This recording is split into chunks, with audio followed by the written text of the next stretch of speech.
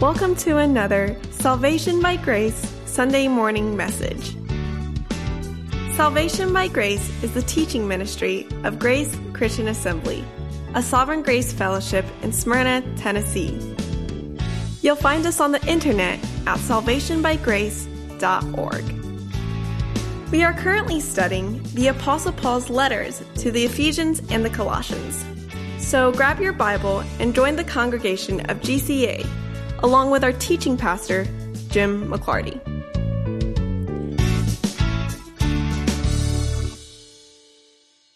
The first song we're going to sing this morning, I decided yesterday that we needed to sing it, and I need to tell you a little backstory for why we're singing this morning.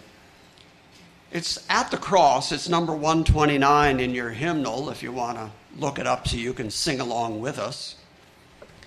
I'm a listener. Yesterday, I was listening to sermons, as I do every day. I listen to preachers, I listen to church services, made even easier now because everybody's online.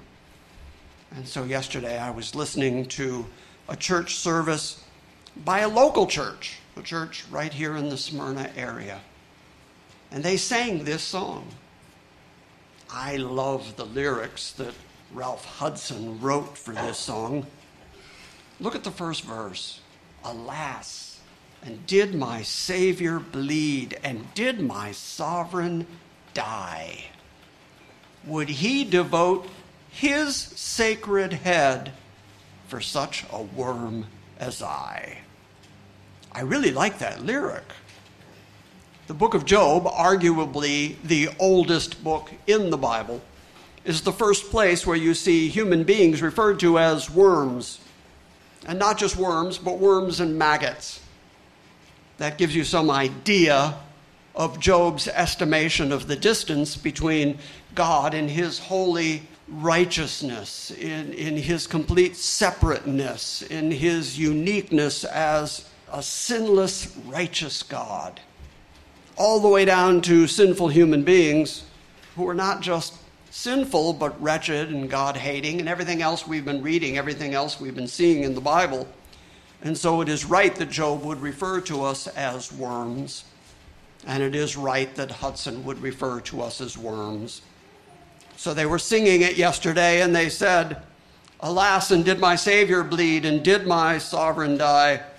Would he devote that sacred head for a sinner such as I? And my ears perked up, and I thought, those aren't the lyrics.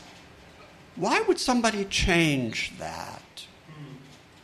It's because most folks are willing to admit that they're sinners because the Bible says so. But when you go the rest of the way and you say, yeah, the Bible also says you're depraved, that you're wretched, that you're a maggot, that's when people go, well, now hold on just a moment. I'm not that bad. And so they'll change the lyrics to songs like Amazing Grace and At the Cross. So we're going to sing it this morning the way that Hudson actually wrote it, which is, for such a worm as I. And I want you to feel the amazement that he had when he asked that question. Would he devote his sacred head for such a worm as I?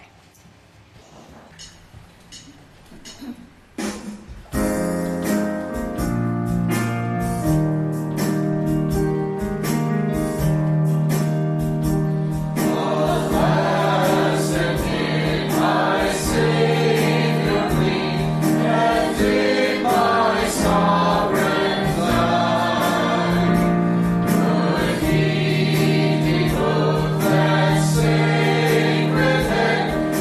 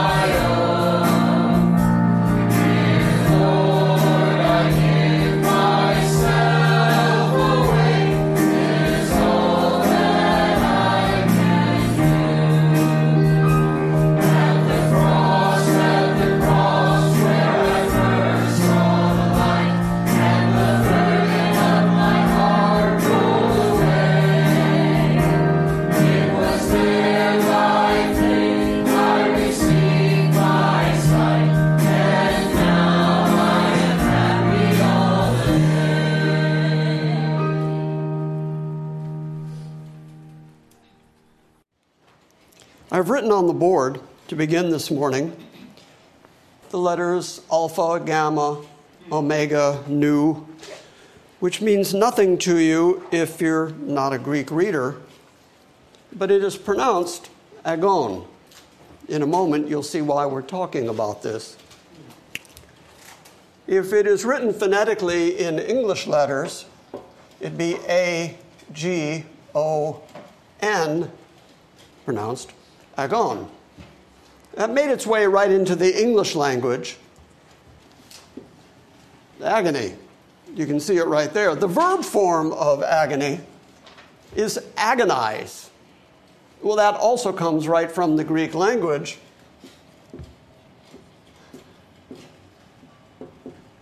If you were to read this with an English accent, it would be agonize, oh my. But the Z in Greek has a D, Z sound, so would it be agonizomai. The reason that I bring this up is so that we can understand these two words, because both the noun form and the verb form Paul uses right here at the beginning of chapter 2 of the book of Colossians. So turn to chapter 2 of the book of Colossians. In verse 29 at the very end of chapter 1, Paul has stressed, and for this purpose I labor. Agonizomai. Now that word agonizomai in Greek didn't mean agonize the way we think of agonizing. It's a word that was used for competitive sports. The best way to understand the word, think about the Summer Olympics. And think about somebody who's running in a race and they're about to come in second. So they see that guy that's coming in first right in front of them, just mere fractions of a second ahead of them. And as they approach the finish line, that guy who's in second place gives it all he's got. He lived his whole life training and getting ready for this moment. This is that key moment, and he's putting everything he's got into trying to get ahead of the gold medalist. At that moment, he is agonizing. He is agonizomai. And that's what that word means, to strive with everything you've got. Paul says, for this purpose, the purpose of proclaiming Christ and admonishing every man, teaching every man in all wisdom, so that we may present every man complete in Christ. For this purpose also I labor, striving according to his power, which mightily works in me. And then chapter 2, verse 1, remembering that there are no verse or chapter headings in Paul's original letter. There is no division there. The continuation of that thought is, for I want you to know how great a struggle I have on your behalf. And that word struggle is agon. So he's used both the noun and the verb form of this same word in order to emphasize the amount of struggle, the amount of agonizing that he is putting into making sure that the folks who read this letter do not vary their faith, vary their thinking from Christ and Christ alone, Christ preeminently. In Colossae, there were a great many things that were pulling at people's minds and hearts, thoughts, intentions. As I told you in the introduction to the book of Colossians, the city was overrun with Greek philosophy. I don't know how much you know about philosophy. Philosophy is a way of trying to understand the purpose of life. Why is man here? But doing it from a humanistic standpoint. You begin by extricating God from the equation, and then you try to answer the question, what's the meaning of life? And so that kind of philosophy was running rife in Colossae. And I told you that Gnosticism was running rampant. as well as a very firm angel cult. There were people looking into angelology and the worshiping of angels. There were a great many things religiously, philosophically, and even socially that were pulling at the people of Colossae to try to get their minds off of Christ, off the singularity of Christ, into these other intellectual, philosophical, societal pursuits, instead of thinking about Christ and Christ alone. By the way, I think that's every bit as true today. We are certainly distracted by a great many things today, whether it's TV or movies or gameplay or social media, or you can sit down at your internet and hours pass before you even know it. And then I have a quick question for you. What did you see on the internet the day before yesterday that stuck with you? Yeah, very little, because you don't really retain it. You just kind of stare at it because that's become our new form of amusement. You know what the word amusement means, right? I mean, we have amusement parks. To muse is to think, which is why the Bible says that we're to meditate on Scripture, to really think about it deeply. You put the alpha negative in front of it, amuse, it means don't think. That's literally what amuse means. Don't think. Just let whatever you're looking at just consume you with thoughtlessness. And the world right now is chock full of amusement. Yes. All these things, all these ideas, all these philosophies, oh my goodness. The amount of philosophy, the amount of religious philosophy, the amount of even political thought that intrudes on our Christian faith and that draws us away from the centrality and the importance of Christ and his work on the cross and his resurrection and his fully completed redemption and salvation of his people. It is so easy to forget about that and start thinking about all the other stuff that the world throws at us on a constant basis. Okay, that's what Paul knows is going on in Colossae. And he's saying, I'm trying to get your minds back on what's important. I'm trying to remind you of Christianity and Christ and what is important. And I'm not just doing that casually. I'm not just dropping hints your way. I agonize at this. I work hard at this to try to remind you, because I know you're sitting in the midst of so many things that are trying to draw your attention away from the centrality and the importance of Christ. And so Paul could say, for this purpose, the purpose of proclaiming him, the purpose of admonishing every man and teaching every man with all wisdom. Very important word that he keeps using, wisdom, the Greek sophia. What it means is to have the prudence to understand how to implement the things of God in your life. We'll talk about that more in a few minutes when Paul starts talking about knowledge and wisdom. But the reason that he keeps bringing up the wisdom of Christianity is because Gnosticism made a very big deal, as all Greek philosophy did, made a very big deal of Greek wisdom. And Paul is saying all wisdom, all genuine understanding of your life, what it entails, why you're here, the purpose of life, can only be found in Christ. And all these other philosophies, all these other ideas that are pulling you away from Christ are only leading you astray, because in Christ is found all the hidden wisdom of God. And so he emphasizes the wisdom. And I'm here, says Paul, to proclaim him to you and to admonish you, to tell you over and over again, to cajole you, to keep steering you the right way, to admonish you all and teaching every man with all wisdom, so that the end result is that he can present every man complete in Christ. Self-completion is a very big philosophical idea, and an idea that permeates so much of the church world to this very day.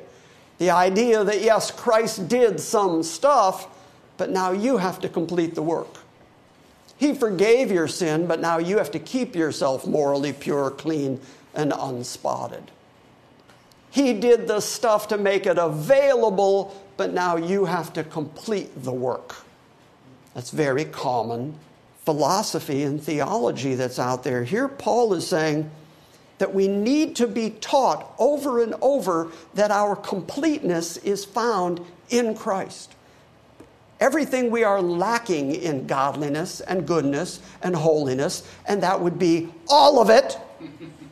That would be the entirety of goodness and holiness and godliness. Everything that we're lacking, we find in Him. Therefore, we are complete in Him. And people don't naturally know that, so Paul says, I have to keep teaching it over and over, and I have to keep admonishing people that this is the truth, this is the only truth, and the only wisdom, true wisdom that you're going to find in this lifetime is in Christ and Him alone. Therefore, we keep proclaiming Him over and over and over again, admonishing every man, teaching every man with all wisdom, so that we can present every man as complete in Christ. For this purpose also, says Paul, I labor. I work the way that an athlete works when he's trying desperately to win the race, when he's digging down deep and running as hard as he can. I agonize to make sure that I tell you the truth of Christ, so that your mind is not taken away to all these other ideas and thoughts and philosophies of man. I am striving according to His power. He empowers me to do this. This isn't human effort, he says. This is the power of God working in me and through me, and it is the very same power of God, says Paul, that is going to allow you to hear it. And that is going to empower you to understand the wisdom of God. Only God can tell you about God. Only God can enlighten you to understand anything about God. It is all God, completely God, and God alone. And He is found in human flesh in Jesus Christ. And we are completed in our standing in Jesus Christ. Us in Him, Him in us. And Paul says, and that's not by our power. You get no credit at all. It is all God, and only by His power is Paul able to continue striving this way, because the power of God works in him. That's the way chapter 1 ends.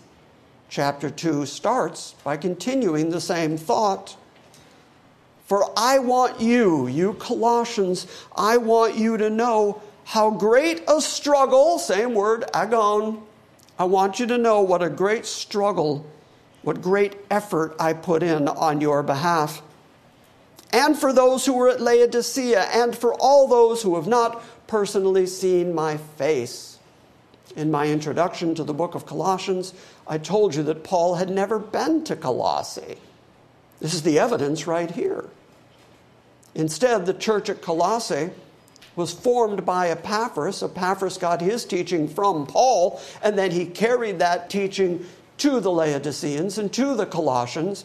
And now Paul is writing to them because he has heard from Epaphras about the faith that is broken out in Colossae.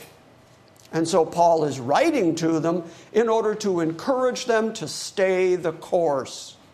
Stand firm.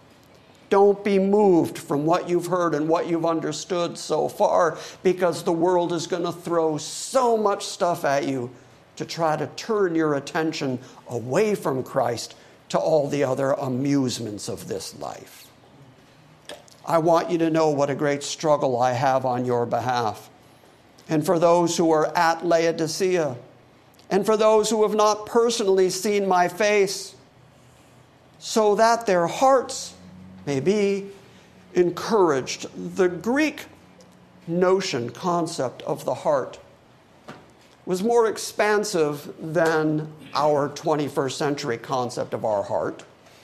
We have a much more clinical, biological realization that the heart pumps the blood, and when we think about emotions, when we think about knowledge or even wisdom, we say that all occurs in the brain. The Greek notion of your heart was that it was the center of understanding. The center of your wisdom was a heart thing. And so Paul says, I want your hearts to be encouraged. I want your understanding. I want who you are in the inner person. I want you to be encouraged. And therefore, Paul's going to tell them a couple of the benefits that occur because they are Christian. And this is the way that they ought to live as Christian people in a Christian community. I want your hearts to be encouraged because you've been knit together in love. That is a great benefit of Christianity. I know that several months ago, while doing a series of messages on the benefits of Christianity, the Be the Christian series, I talked about that very thing, the tremendous benefit of being part of the church, the ecclesia, to be part of the community of believers. There's a tremendous advantage because, number one, our hearts are knitted together in love. We saw it this morning. Kellen stood up here and made his announcement. And you could feel it in the room. You could feel the joy. It was happiness that broke out in the room because we know Kellen and we've seen Kellen and we've watched Kellen's life. I've known Kellen since 5, 6? Something like that? Man, I'm old. And I've watched the struggles of his life, and now to see him in a happy place, we're all happy for him. We're all happy with him. We all share his joy. That's one of the advantages of being part of the community of the church, the community of believers. It is encouraging to your heart to know that you are knit together with other people and that they love you and that they're going to take care of you. And this is not just love, phileo love that he's referring to here. This is agape love. This is that self-sacrificial love. This is giving yourself away on behalf of other people. That kind of love. Now think about it for just a moment.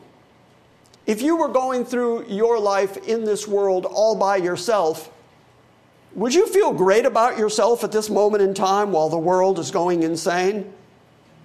You'd be hiding under your bed somewhere, terrified to come out. Which, by the way, doesn't sound like a bad idea. But the very fact that you are surrounded by people who are willing to sacrificially help you means that you're never really going to fall. Because there's going to be someone there to come alongside, to pick you up, to encourage you, to carry you along, to share both your griefs, your sorrows, and your joys. And it is a very reassuring thing to know that you are surrounded by that kind of community. So Paul starts in knitting the hearts together of the believers in Colossae. He starts by saying, you've been knit together in love. But not only that, you're attaining to all the wealth that comes from the full assurance of understanding.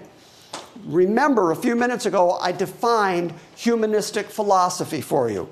Humanistic philosophy asks the question, what is the meaning of life? What is the purpose of life? Especially if God isn't part of the conversation. How then do you explain why people are here? Why people do the things that they do? What is the purpose? What is the meaning of all that? And so Paul says, as opposed to worldly philosophy that can never really give you assurance, instead, Christ gives you full assurance of understanding. Instead of the wisdom, the world's wisdom, the philosophical wisdom that can never answer the really important questions, Christ can answer those questions. When you know Christ, when you know the plan of God, when you know the Word of God, then that gives you a tremendous amount of assurance that you're going to be okay in this life. You have that peace that passes understanding because you know that an absolutely sovereign God is in control. If you just know the Word of God, it has a tremendous reassurance to you that even in these crazy days in this stupid world, God is still on His throne, and therefore you're going to be okay eternally, whatever happens on this planet. And what can men do to you? Men die. Men have no power over you eternally, but the God whose salvation is never-ending and eternal has made you great and magnificent promises, and if you're okay with God, then you're okay. You're going to be all right. And you're going to have the full assurance that comes from the knowledge of God, because only His Word, only His genuine theology can give you that kind of assurance. So Paul says, your hearts are going to be encouraged because you've been knit together in love, and you've attained to all the wealth, all the storehouse, the treasure house of God, the riches that come not in worldly money that decays and rots and will ultimately burn, but in genuine wealth that comes from understanding, real, genuine understanding, and the full assurance that comes from that understanding. Is there anyone here that's willing to admit that when you came to understand the sovereignty of God, you actually found that comforting? Mm-hmm. Anybody whose hand is not up right now needs to go back and understand what the sovereignty of God actually means to you in your life. All the wealth that comes from the full assurance of understanding, resulting in the true knowledge. Okay, so what's Gnosticism all about? What's Greek philosophy about? Trying to find wisdom and knowledge. The attaining of wisdom is the highest goal of man according to Greek philosophy. Paul says, you can know all that and you still don't know anything until you come to a full understanding and the true knowledge of God. And then he defines what the true knowledge of God is. He says it is the mystery that is Christ Himself. Yes. If you have the knowledge of Christ Himself, then you understand something that most of the world does not understand. And that is why the world is wringing its great collective hands. That's why the world is afraid that we are going down the tube so quickly. That is why the world is afraid of what they see happening in the world. That is why the world has no assurance. But we have assurance. We have the peace that passes understanding. We have confidence. Where did we get all that? Because we learned the Word of God. We understand the knowledge and the wisdom that comes from that. Therefore, we have the knowledge of God's mystery, which is Christ. Now, the NASB translators added the words, for clarity, added the words, that is, and the word Himself, so that we get the phrase, that is, Christ Himself. Paul just used one word, Christos. That's the answer. It is. You want the answer? You want to know where you get real, true knowledge? You want to know where you get full assurance? You want to know where you get the wealth of God that comes to you through that full assurance? You want to know where you get hearts that are knit together with love? There's one answer to all of that, and Paul's single word answer is Christ. Preach. And that, Paul says, is a mystery, mysterion. Previously unrevealed truth. Still unrevealed to great swaths of the world to this very moment. In other words, to understand the answer, which is Christ, it has to be revealed to you.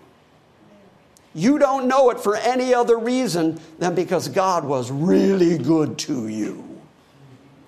That is why we say He is sovereign and that His dealings with His own people is through grace, through kindness, through a mercy that you couldn't begin to deserve or understand. And so by that tremendous grace, He not only introduced Himself to you, but He gave you the ability to recognize Him and to begin to comprehend Him. Now, Paul is going to say that's a tremendous amount of knowledge that philosophy cannot give you. Men's philosophy cannot give that to you. Men's religion cannot give that to you. Only God can reveal that wonderful mystery to you. And that wonderful mystery is, again, Christ. And Christ alone. You'll notice that Paul did not give us a list. Paul did not say, and now let me give you the list of the answers to the mystery of God so that you can understand philosophically the breadth of God. And instead he says there's one answer, there's one mystery of God through whom everything else about God is revealed. And that one thing is Christ. And that is why we say Christ alone. There's just no other way that you're going to be saved eternally than by faith alone, through grace alone, through Christ alone, to the glory of God alone. And you're only going to learn that through Scripture alone.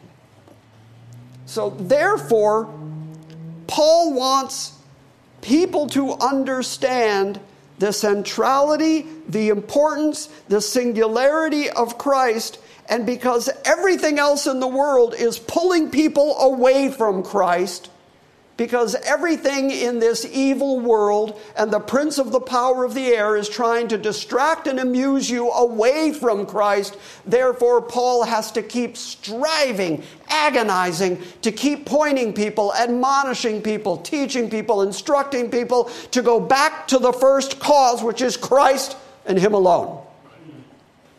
Got it? Got it. For this purpose also I labor, striving according to His power, which mightily works within me.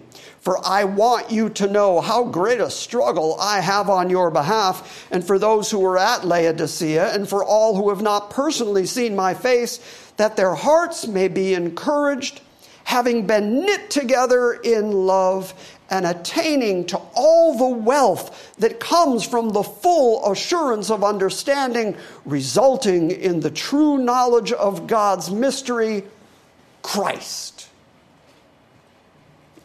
In whom, in Christ, in whom are hidden all the treasures of wisdom and knowledge.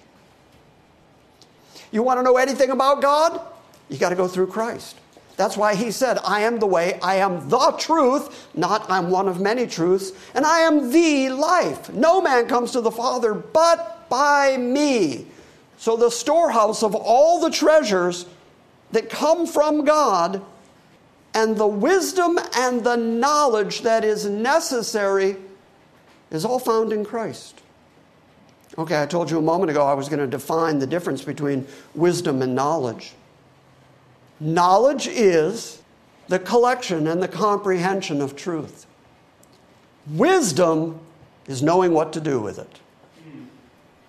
Wisdom is the prudence to know how to walk out your life in the knowledge that you've been given. That is why there are two distinct ideas, two distinct categories between knowledge and wisdom. And Paul says the hidden treasures of God that will reveal to you both the knowledge of the truth and how to walk it out in your life, what to do with that knowledge and how you're going to represent it, present it, let it affect you in your lifetime. All of that is found in Christ. He is still the answer to all of it. So you're going to result in a true knowledge of God's mystery, which is Christ, in whom are hidden all the treasures of wisdom and knowledge. I say this, says verse 4, I say all that I've been trying to elucidate to you. I say this in order so that no one will delude you with persuasive arguments. People are really good at sounding really smart and really erudite. Have you ever sat through a presentation on why you should buy a timeshare? Okay, those guys know how to use persuasive arguments. That's my whole point. They know how to use language in such a way that by the time they get done talking, you're thinking, that's not a bad idea. It's a really bad idea. But they're going to convince you that it's not such a bad idea. Yes, Joni? My Bible says enticing words. Enticing words, absolutely. They're going to use those words to draw you where? To draw you toward them, toward their ideas, and away from Christ. And so Paul says, the reason that I keep going back and saying this over and over, the reason I am agonizing at it, the reason I am striving and teaching and admonishing you over and over, is so that no one can delude you, which is to fool you. No one's going to delude you through their persuasive arguments, through their clever words, through the ideas that appeal to your flesh, toward the ideas that make you feel good, that are going to convince you that you're going to be a better person if you do this, or that you're going to be more likable, or that God himself is going to appreciate you more if you just do this. Paul is saying anything that draws you away from the singularity and centrality of Christ is delusional. It's deluding you. I say this in order that no one may delude you with persuasive arguments. For even though I am absent in body, remember he's writing this letter, he has not met the Laodicean or the Colossian church in person. Even though I'm absent in body, nevertheless, I'm with you in spirit, joined together by the unifying Spirit of God, the Holy Spirit of God. But he's also saying here, I'm with you in the struggles that go with this faith. I'm with you in how hard it is to walk out your life in this world and not be persuaded by the many, many tangential voices that are pulling at you constantly. I'm with you in spirit, and I'm rejoicing to see your good discipline and the stability of your faith in Christ. That's two things. Good discipline that word means orderliness. I've seen the way that you're conducting your lives. Epaphras has told me how the faith of Jesus Christ has affected the way you walk out your life, the way that you order your life. And I've heard about that good discipline. And the stability of your faith. In other words, you are standing in Christ and you're not letting yourselves be swayed by all the other voices. And I'm encouraging you in that. That's why I'm writing to you. I'm writing to you so that your heart may be encouraged, because I've heard that you are standing up for Christ and that you are standing for him alone and that you're standing there solidly. And so I've heard about the good order of your life and the stability of your faith in Christ. As you therefore have received Jesus Christ the Lord, so walk in him. That is what I earlier defined as wisdom. Not only having the knowledge of Christ and who he is, but then knowing what to do with it. And Paul says, walk it out. Not only is he saying, this is your behavior in life, but he's saying this is what informs your life.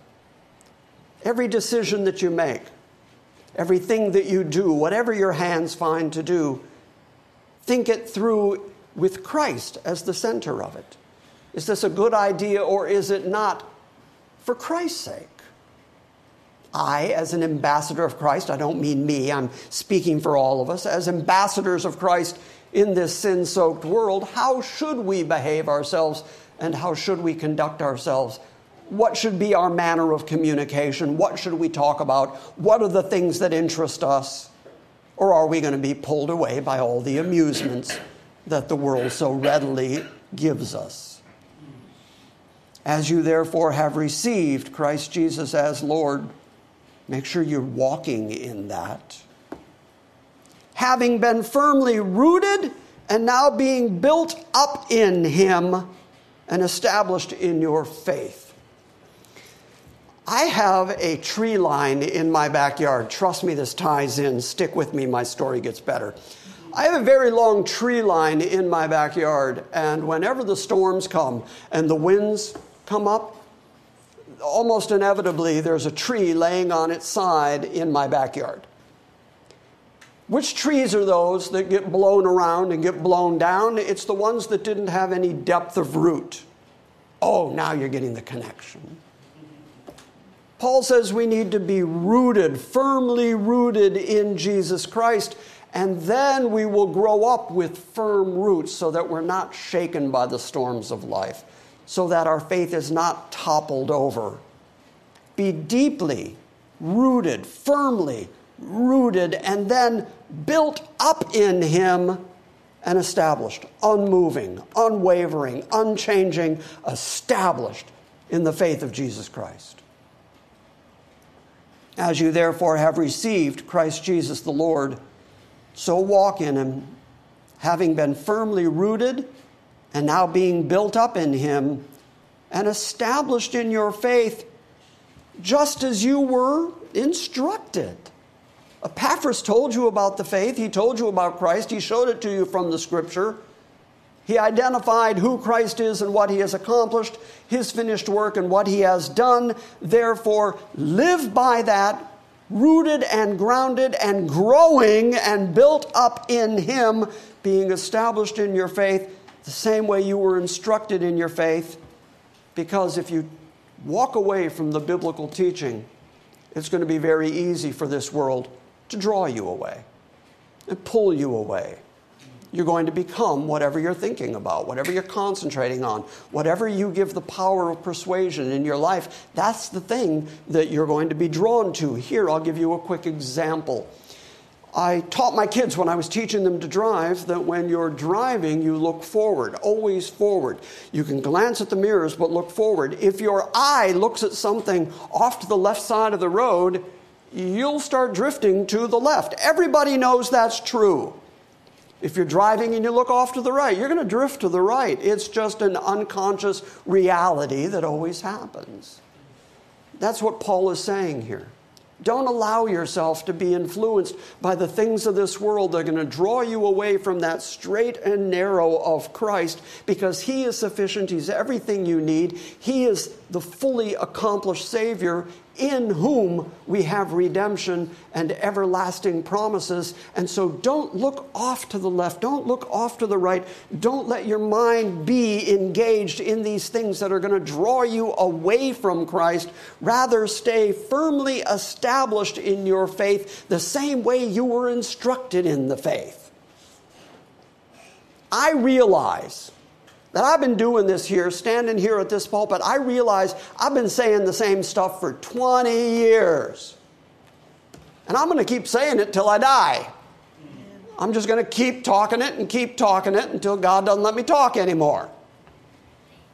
Because there is nothing else that we can rest in. There is nothing else that we can trust. And if we collectively become bored with the teaching of the Bible, then we're going to go looking for other stuff to amuse ourselves. And there is so much amusement that has entered the modern church these days because they think they have to entertain people. They have to compete for that entertainment dollar with the whole rest of the world, instead of just concentrating week after week on "Thus saith the Lord." Because that's the only place we're going to get genuine teaching, instruction, and wisdom. And so Paul says, be firmly rooted and built up in Him, established in your faith, just as you were instructed, and overflowing with gratitude. Paul began this whole section by saying our hearts are knitted together in love. One of the characteristics of genuine Christianity is genuine sacrificial love for each other. And overflowing with thankfulness, gratitude toward God and toward each other and toward Jesus Christ and toward the fact that you're, not going to hell. Okay, that'd be a very big reason to be really, really thankful. That's a starting point. Or as we sang this morning, that your Savior bled for you, that he gave his sacred head for a worm like you. Say thank you. Thank you. He's the one that gets you up in the morning. He's the one that gives you food to eat. He's the one that keeps you in your right mind. He's the one that gives you the ability to do whatever it is you do through the course of a day. Say thank you. Be overflowing with gratitude. Understand that your understanding is a gift from God. The fact that you comprehend anything about God or know anything about Christ or have faith in his finished work is a gift from God. Say thank you. Thank you. Thank you. I mean, that's all he's done for you is be gracious to you. You ought to be overflowing with gratitude. And Paul says here it's one of the characteristics of genuine Christianity. Knitted together in sacrificial love with one another and overflowing with thankfulness. That's what Christianity looks like. So let's put that whole sentence together, starting at verse 6. As you therefore have received Christ Jesus as Lord, so walk in him, having been firmly rooted and now built up in him, and established in your faith, just as you were instructed, and overflowing with gratitude. So part of your walk as a Christian, as you are walking out what you have received in Jesus Christ, part of that walk is your overflowing gratitude. That's just expected Christian behavior. And I think if you begin to have any knowledge, any wisdom of who God is and what he has done for you, it shouldn't be hard for you to be thankful. I shouldn't have to cajole you into being thankful. If you have any comprehension of God, you just should be thankful, especially if you have any comprehension of who you are and what you're like, and that the God of eternity chose you out of grace and love and revealed himself to you. Wow! Say thank you. See to it. Here's the whole point. This is everything I've been driving at this morning. This is why Paul is striving and struggling. This is why Paul's been agonizing. Verse 8, see to it that no one takes you captive through philosophy and vain deception.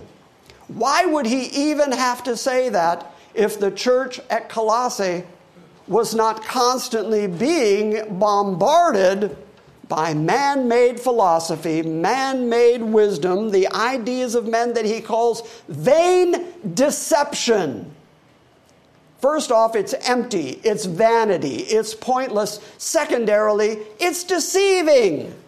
It's drawing you away from Christ. It's promising you things that cannot possibly be yours long term, because if you're not in Christ, nobody can make you any positive promises. And he's aware that you're going to encounter people who are going to try to pull you away from the singularity of Christ through philosophy and through this kind of vain deception that's going to appeal to your ego, that's going to appeal to your fleshliness, to draw you away from Christ. This philosophy, this empty deception, he says, is according to the tradition of men. In other words, not from God. It's according to the traditions of men. Traditions are just ideas that get handed down from person to person, and then a bunch of people adhere to it, and next thing you know, that's just the way they do it, because that's the way they've always done it, and they're just going to continue to do it that way, because that's how Grandma and Grandpa did it, and that becomes a tradition. And he says the traditions of men is not the same as the wisdom of God. But the traditions of men will pull you away from God. So see to it that no one takes you captive through philosophy, through empty deceit, vain deception, according to the traditions of men, but then worse, it's also according to the elementary principles of this evil world. Those two words, elementary principles, is a single Greek word that actually means the rudiments. I was a drummer growing up. any instrument that you learn to play, you first have to learn the rudiments of the instrument. You don't start by being brilliant. You start by learning to play a C scale. Those are the rudiments. And in fact, in drumming, the essential rudiments are actually called the essential rudiments. You have to learn those in order to become an adequate drummer. Okay, it's the same concept, same idea, same word here. Paul is saying that there are rudiments, basics of this life that are part of this world and this evil world system and the prince of the power of the air and the rulers of the darkness of this world. There are rudiments that everybody on this planet kind of has to play by. Anybody recently found yourself doing something that you didn't really want to do it, but well, that's just the way stuff goes. Well, that's what Paul's talking about. Those are the rudiments of this world, the elementary principles of this world. And Paul is saying, don't become captive to the evil of this world. Don't become captive to the system of this world. Don't become captive to the fact that there's just a way that the whole world works, and it's real easy to shrug your shoulders and say, well, that's just the way it is. I guess I'll go along to get along.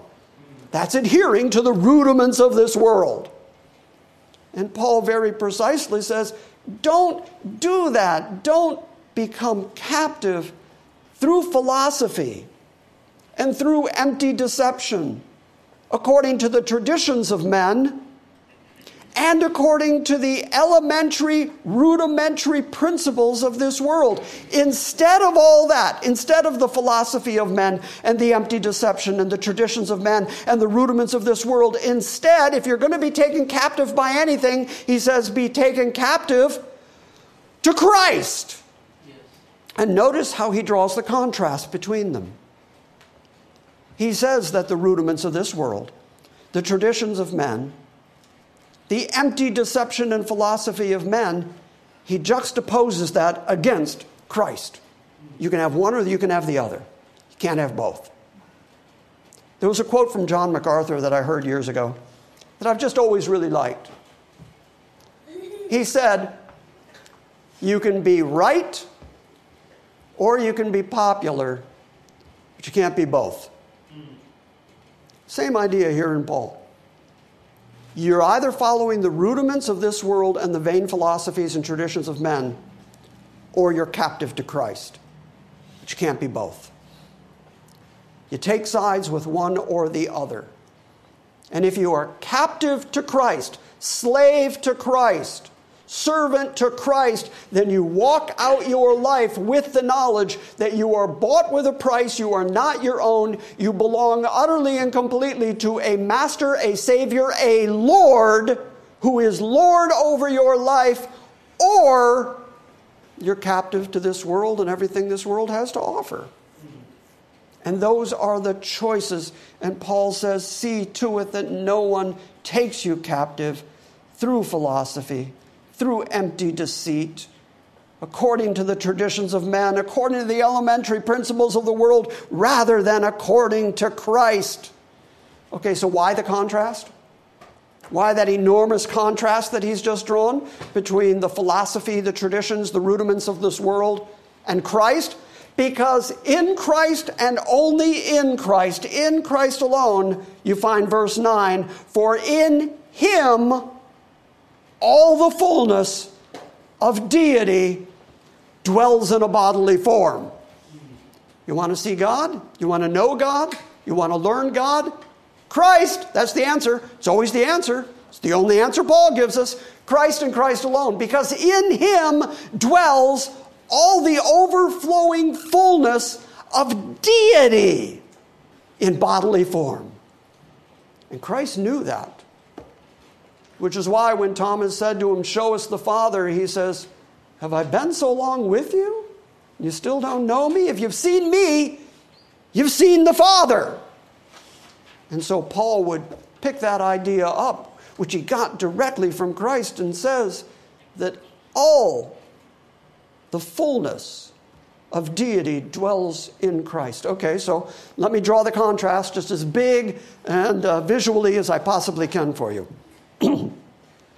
You can have the fullness of deity that resides in Christ, or you can have the philosophy, the rudiments, the traditions of this evil world. Pick one. That one. That one. I'm with you. That one. Because you can't have both. And so Paul strives, Paul agonizes to make sure that people understand the reality of who Christ is, the fullness and the completeness of Christ, and why our faith stands on Christ and nothing else. Not the traditions of men, not the theological musings of men, not the stuff that people make up, not the traditions of the church or the traditions of men, and certainly not the evil rudiments of this God-forsaken world. You can see now why he would just keep driving that point home. So that's why for 20 years we keep driving that point home, because that's all that matters in this lifetime.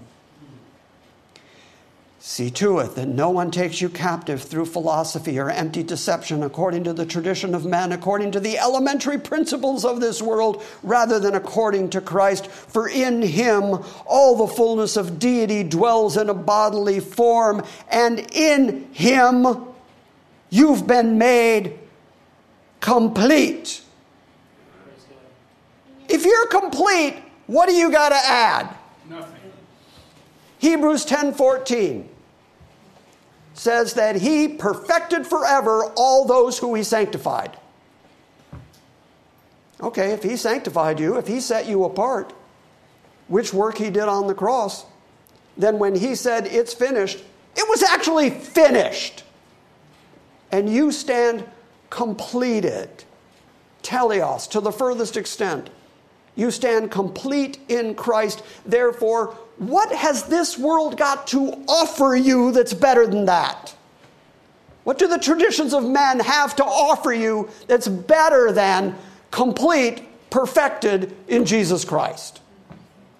In other words, I don't care what the question is. I don't care what the philosophy, the tradition, or the rudiment is. The answer to everything you need to know for all of eternity, there's only one answer, and that answer is always the same. It's always Christ. Amen. That's the answer. For in him all the fullness of deity dwells in bodily form.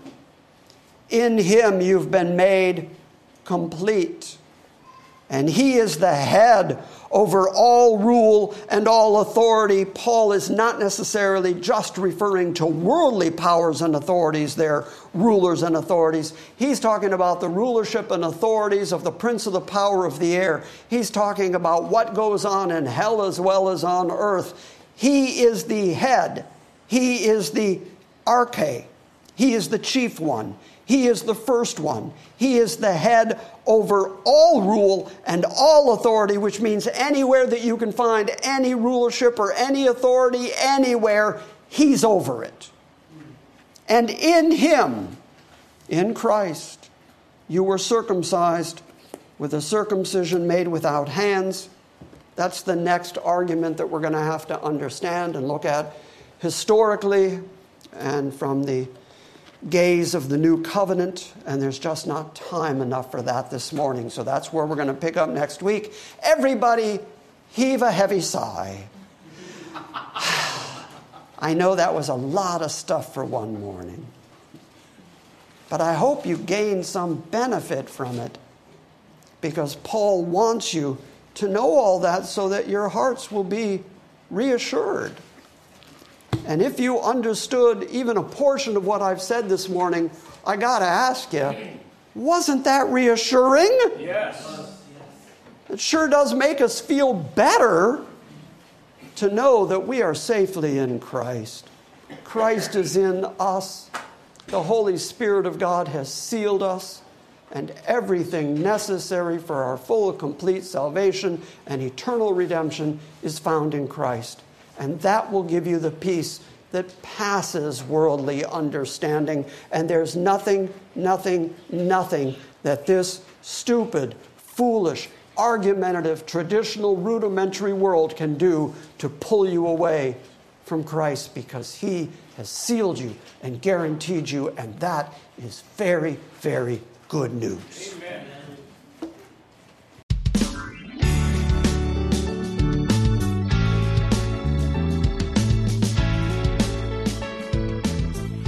Thank you for listening to this week's Salvation by Grace Sunday morning message.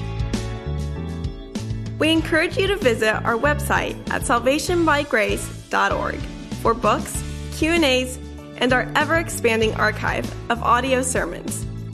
And we invite you to join us next time when we gather around the Word and study the sovereign grace of God.